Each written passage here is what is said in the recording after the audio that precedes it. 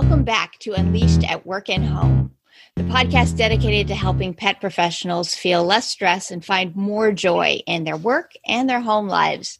Today, my guest is Karen Sinovich, who is an applied animal behaviorist in Cape Town, South Africa. Welcome, Karen.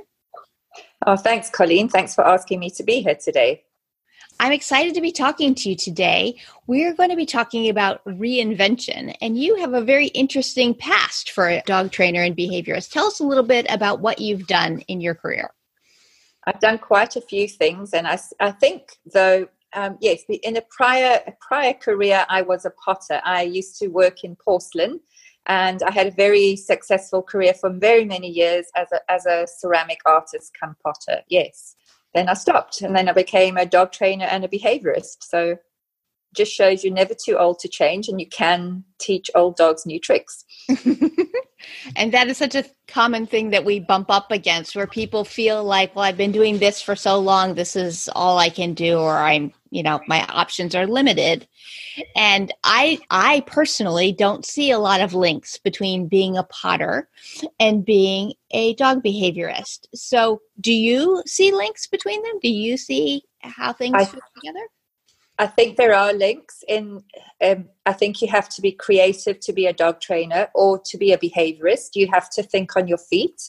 Being a potter is, whilst it's a bit of a lonely profession, you have to do things to get out and market yourself. You have to meet people. You have to sometimes take rejection on the chin, so to speak. So a lot of the things I think that just life throws at you are very valuable in any career, and they probably show up time and time again in different ones, and you maybe just don't realize it.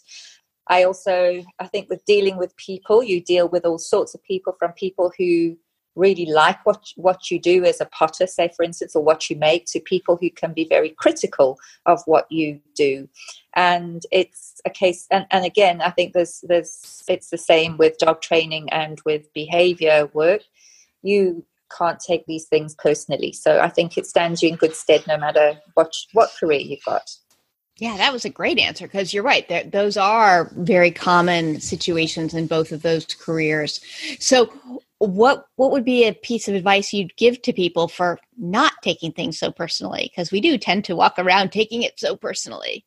We do take things personally. And I think from dealing with people, and also I used to, just going back to being a potter or to being an artist when I was one, I also used to teach people. So I think I luckily acquired the skill of dealing with people and realizing it wasn't always how you have to understand where people are coming from. They don't always coming from the same starting point as you are. And I think that's why you don't take things personally when you realize maybe they have had a bad day, or there's a lot more going on in their lives than you can imagine. So I think, you just develop that maybe a bit more empathy to understand that it's not personal, that maybe there are other reasons, and just looking at the bigger picture and putting yourself maybe in their shoes and thinking, well, how would I have responded if I had been criticized, or if this had happened to me? I think then you start to look at things differently. Yeah, I think that's really valuable, because we are always writing stories in our heads, but our stories are often just the first one that comes up in our head we decide is the correct one. And that's not really true.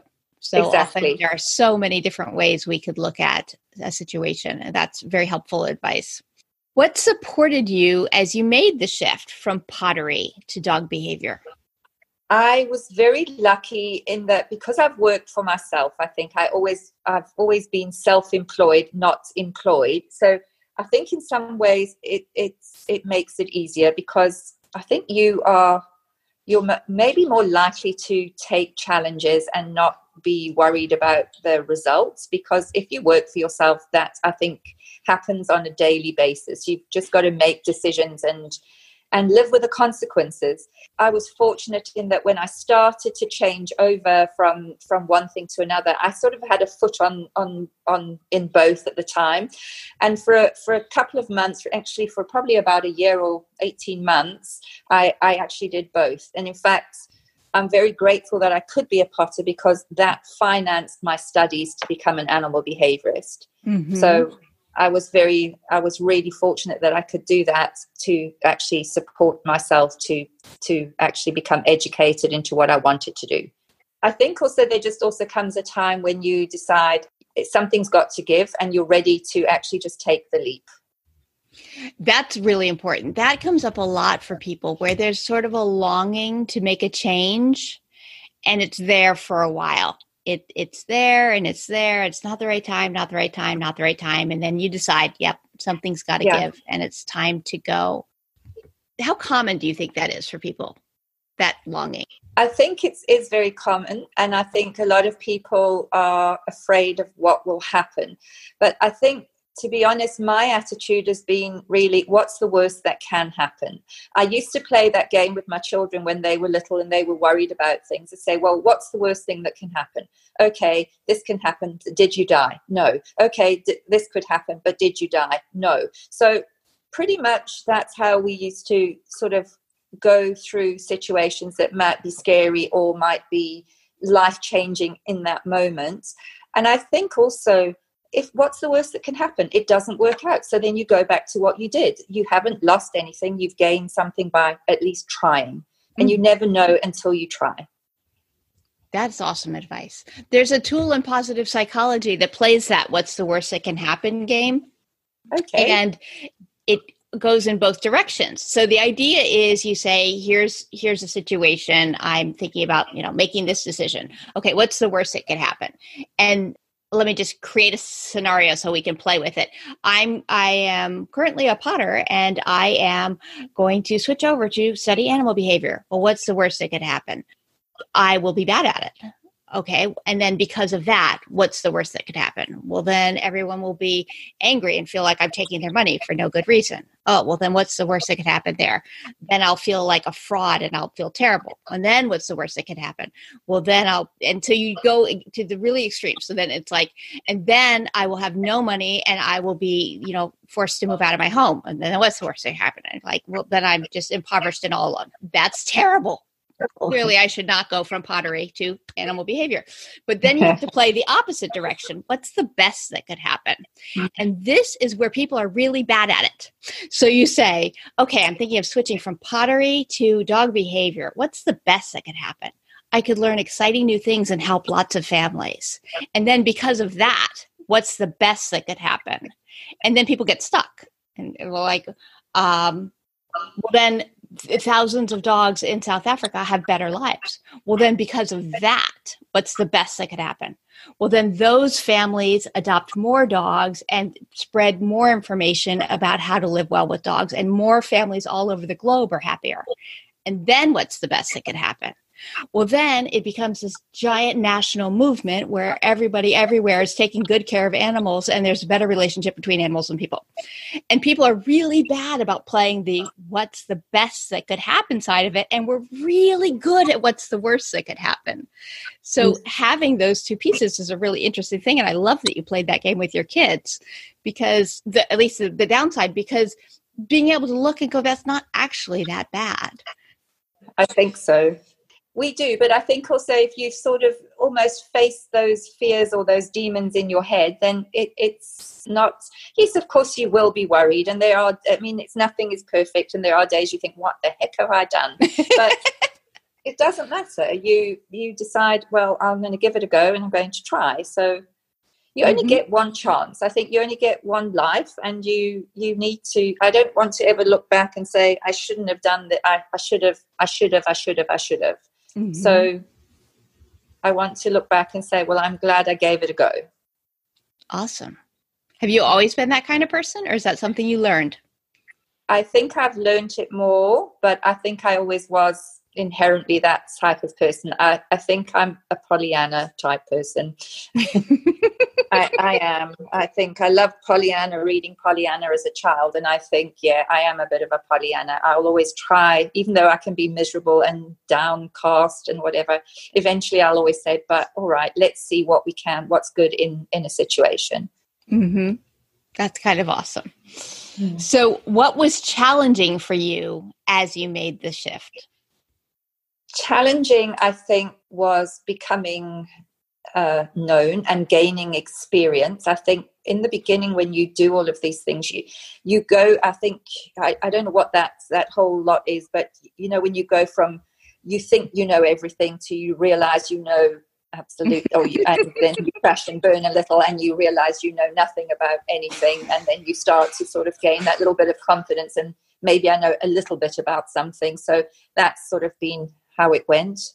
So yes, I think the way though that I practiced and the work that I've done, it was all positively reinforced training, and it's always tried to be force-free training. So even if things weren't maybe the best, you weren't doing really any harm, hopefully. Mm-hmm. So yes, and I like to think I've improved over the years. It is a continual improvement thing. I too had sort of that experience of like learning things and thinking, oh, I know what I'm doing. And then learning one more thing and realizing, oh, now I have so many questions. Now I'm pretty sure I know nothing. And that up and down peaks and valleys of learning. It's a fascinating thing. And you just keep diving in, more questions all the time. And I think that's the thing, lifelong, I think you're never done. And I think I have that sort of mind where I like learning. I like trying things. And again, I might be rubbish at it. And a lot of things I truly am rubbish at, but I'll always give it a go. There's something very freeing about that it's a pretty common piece of advice is to try to take a course or something that you're going to be bad at and know you're going to be bad at it, but just do it for fun. And that there can be something freeing in saying like, I am never going to be great at whatever this is, but wasn't it cool to try? Or the single experience things where you're like, well, I don't think I'd want to do that a lot, but it was fun to have done it once. Yes, but there are limits to that as well, Colleen. I'm not the sort of person that say would bungee jump or jump out of an aeroplane. I have to say those sort of things are for other people. I find walking in a straight line challenging enough some days. That's for me an extreme sport some days. So yeah, I don't think, so some things I don't think I'll ever try, but I'll be the one on the ground holding your handbag while you jump out of the airplane, cheering you on. Yeah, I'm not certain I'd have the courage to do that either. I was speaking to a man this weekend who said he loves doing that, and that recently as part of a charity event, he was bringing attention to the Girl Scouts. So he was rappelling down the side of a building in a green tutu, like, real men support Girl Scouts or something like that. And I was like, no, I don't think I could rappel down the side of a building. I think I would just be frozen at the top going, I don't know. So the idea of reinvention, that's a really big word, like it's a complete pivot, which is what you did. But for lots of us, it can be just like opening a door to something new. And what comes up frequently in my conversations with pet pros is that they feel stuck. They feel like nothing's going to change and that they don't have a lot of power to effect change. What ideas do you have for starting small where you are? Try something different or new. That's a really good question. I think just doing one small thing at a time and looking at things in bite-sized chunks is possibly the way to do it if you are stuck. Thinking maybe what you are not unhappy with, but why you're feeling sort of in a rut or whatever. So just changing one small thing, and it might not even be about a career. It might be just something else that you do in a day instead of getting home from work and going for a walk, or just taking a short moment to, read a book or do something else for yourself, or just doing one little thing often just helps spark change, I think. So I think just one tiny little thing can affect it. It doesn't have to be necessarily a whole career change. But I think as well, if you look at reinvention, I think we reinvent ourselves on a day-to-day basis in many ways. I think we do. So, whether it's just getting your hair cut, that's reinvention, wearing a different colored shirt to what you would normally wear, or trying florals versus stripes, or it can be anything, couldn't it? So yeah, that's a way to start. And maybe you find that, yeah, I really like that color and I never thought I could like it, or no, it's not me, but at least you tried it. Mm-hmm. So I think there's lots of ways to start without it being a big investment or a big change, or yes. And I think find people that maybe you can talk to about things like that. And even if they're not immediate family or relatives, I think I don't have a lot of those people around me either, but I'm very lucky. I have a daughter and a son and my husband who are quite supportive. My husband's not keen on listening to all of this stuff, but he'll sort of nod at the right time. But I think that's where the internet and all these communities are great, because you can find people, you can find so much out these days, and it's actually pretty accessible, I think, for everybody. Yes. It is amazing how the internet has made the world smaller, because whatever your interest is, you can find someone else who shares it. Exactly. I mean, look at us. I always admired all your work. I mean, I recommend your book so often to people. In fact, I actually just sent a report this week with read that book. So yes, I think, and here we are talking. I never in my wildest dreams thought I'd ever speak to somebody like you, and yet here we're doing it. So it's brilliant. I never in my wildest dreams thought someone in South Africa would have read my book. There you are. So I think but getting back to things, I think that's where you don't realize what an effect you can have on the world. And it might not be, yes, we might not be Nobel Prize winners and we might not be whatever, but all those little things, it is true. You cast that pebble into water and it ripples outwards, and you never know where it's going to end. Yeah, that came up for me this weekend. I was at a conference and I saw someone who I had seen at the conference 2 years before, and she and I had a conversation that changed my thinking a little bit on something. So I was like, oh, thank you so much for that, because you just gave me a new way of thinking about it. And she said, really? I never thought about that conversation again after it was over. And that's how so many of these things are. Then 3 hours later, someone came up to me and said, I love your book and it changed my thinking about something. And I was like, really? And I thought it's that ripple effect that Melissa didn't realize she had an effect on me, and I didn't realize I had an effect on this other person. And we can never know. We never really know where things go. And it's powerful to think about from that perspective. And in a previous podcast, Veronica Sanchez was talking about how often we feel that we failed when we have a conversation with a person and we're, making a suggestion or offering advice, particularly in a professional role, and they don't seem to adopt it. And she said, but you don't really know if an hour later or 4 weeks later or 4 years later that all the pieces finally click into place and they go, oh, now I understand. Yes. And she said, it's easy for us to kind of beat ourselves up and go, I failed today. When in reality, all we know is we dropped a pebble.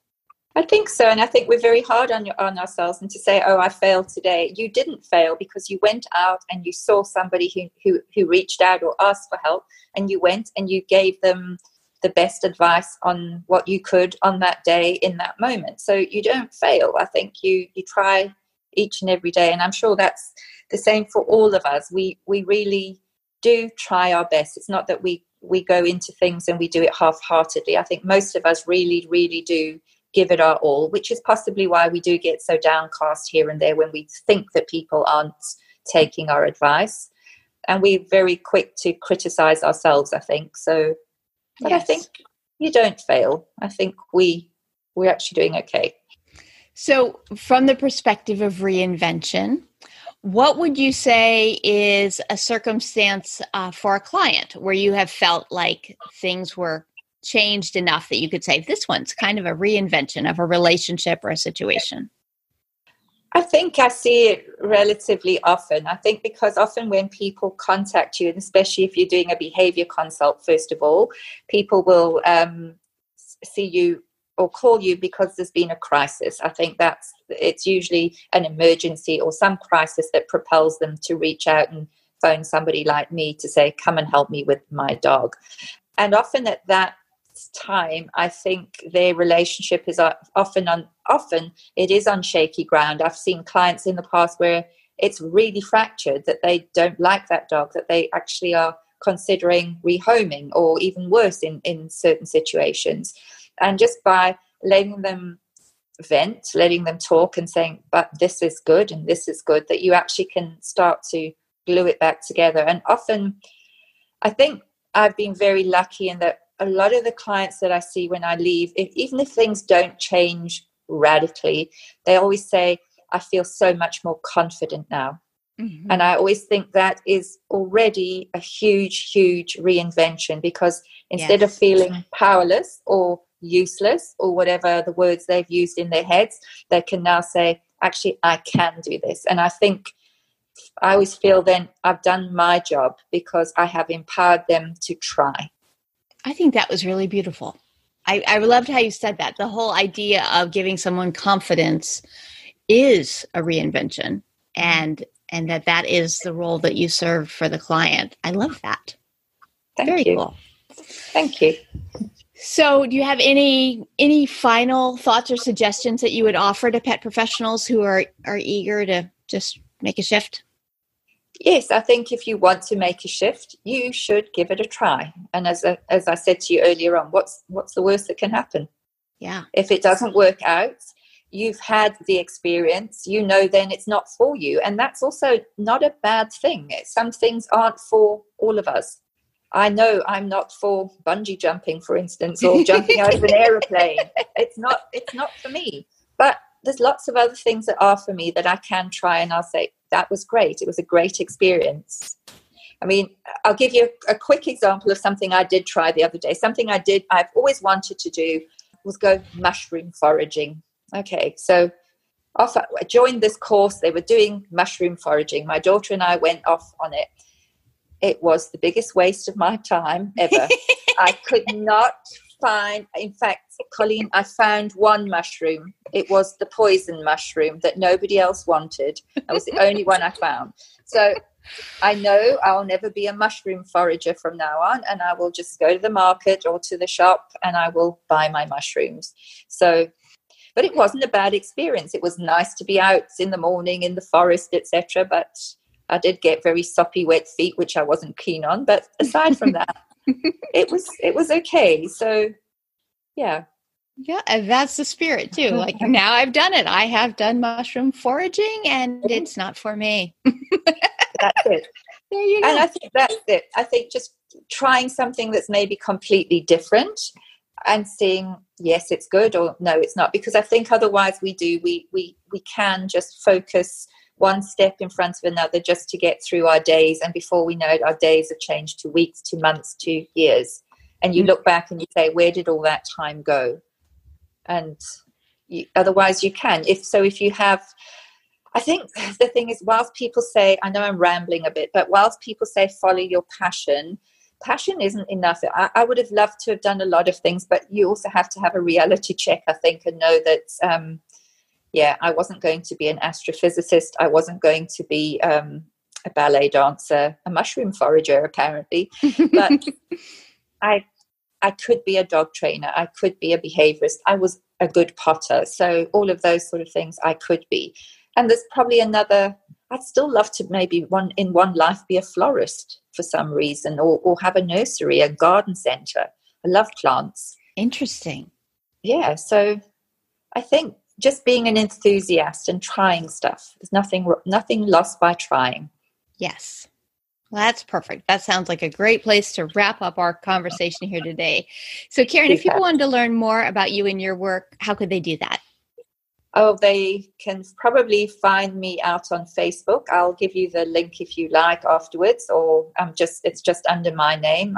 Karen, I think it's Karen Sinovich, Animal Behaviorist.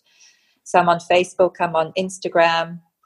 You can see what I get up to. You can laugh at all my bloopers, because, yes, I do make a few. And that's about where you'll find me. Awesome. I will link to those in the show notes so people can find them. Thank you so much for talking with me today, Karen. This has been really fun. Thanks, Colleen. It was lovely. Thank you so much for having me. It's been really a great experience. Thanks for listening to Unleashed at Work and Home. Are you looking for ways to feel better fast and make it last? Do you want more actionable ideas and strategies?